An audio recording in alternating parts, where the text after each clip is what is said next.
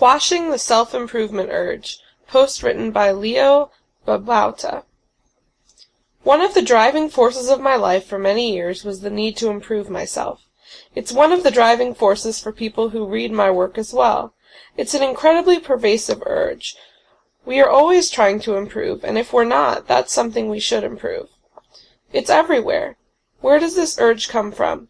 It's embedded in our culture. In the U.S., from Benjamin Franklin to the early entrepreneurial titans, everyone is trying to better themselves. It goes deeper to ancient Western ideals of the perfect, well-rounded person. But it flourished in the 20th century from Dale Carnegie and Napoleon Hill to Stephen Covey, and now it's in full bloom with blogs, and yes, I'm part of this movement. So what's the problem? You could say it's great and that people are constantly trying to improve themselves, but where does it end? When is anyone ever content with who they are? We are taught that we are not good enough yet, that we must improve, and so we always feel a little inadequate. This is true no matter how much you've accomplished. You might have achieved 1,000 goals, but do you have defined abs? Are your boobs big and bouncy? Do you have perfect skin? Have you read every classic in literature? Do you know fine wines, fine art, and every great musician from classical to jazz to punk to rock? Do you have success as an entrepreneur, as a writer?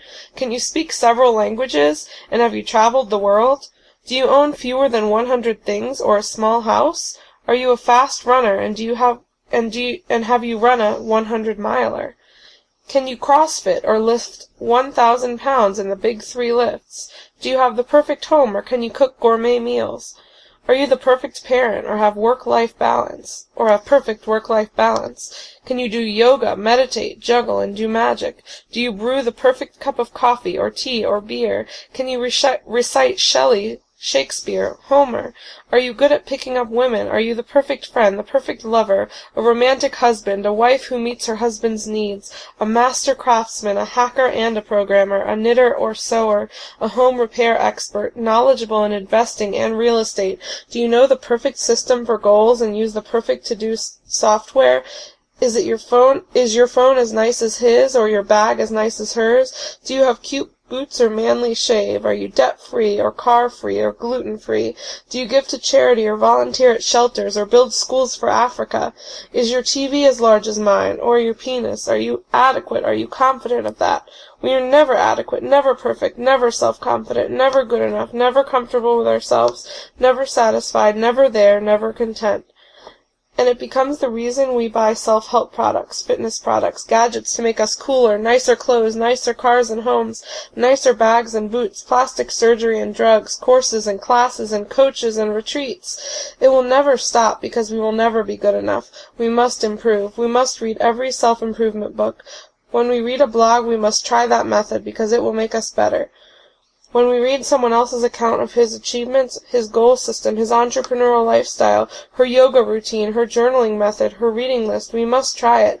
We will always read what others are doing, in case it will help us get better. We will always try what others are doing, try every diet and every system, because it helped them get better, so maybe it will help us too. Soon we will find the ultimate solutions. Soon we will get there. No, that hasn't happened yet, but maybe this year will be the year. Maybe 2012 will be the year we reach perfection. Or maybe it will never stop until we die, and that's part of life. Life is a constant striving for improvement, and we'd hate to ever stop wanting to improve, because that means we're dead, right? Even if that means that as we die, we wonder if we could have been better, and our last thought is, am I adequate as a person? Even if that means we are never happy with ourselves, at least we are striving to be happy with ourselves, right? What if instead we learned to be happy with ourselves? What would happen? Would we stop striving to improve? Would that be horrible if we were just content and didn't need to better ourselves every minute of every week? Would we be lazy slobs, or would we instead be happy, and in being happy do things that make us happy rather than make us better? And in being happy, perhaps we would show others how to be happy. And crazy as it might sound, maybe we'd start a little mini-revolution of happiness, so that people wouldn't feel so inadequate, or need to spend every dime on products, or spend all their time on self-improvement. A revolution of contentment. Think of how this might simplify your life. Think of how many self-improvement books you read or listen to in the car. Think of how many products you buy to make yourself better. Think of how many things you read online in the hopes of being better. Think of how many things you do because you feel inadequate. Think of how much time this would free up, how much mental energy. Realize that you are already perfect. You are there. You can breathe a sigh of relief. The urge to improve yourself will come up again. Watch it like a funny little clown trying to tease your soul, but don't let your soul feel worse for the teasing. Don't let yourself react to this little clown, nor feel the pain of his attack. Let him do his dance, say his funny things, and then go away. Quash the urge to improve, to be better. It only makes you feel inadequate. And then explore the world of contentment. It's a place of wonderment. Contentment is the greatest treasure. Lao Tzu.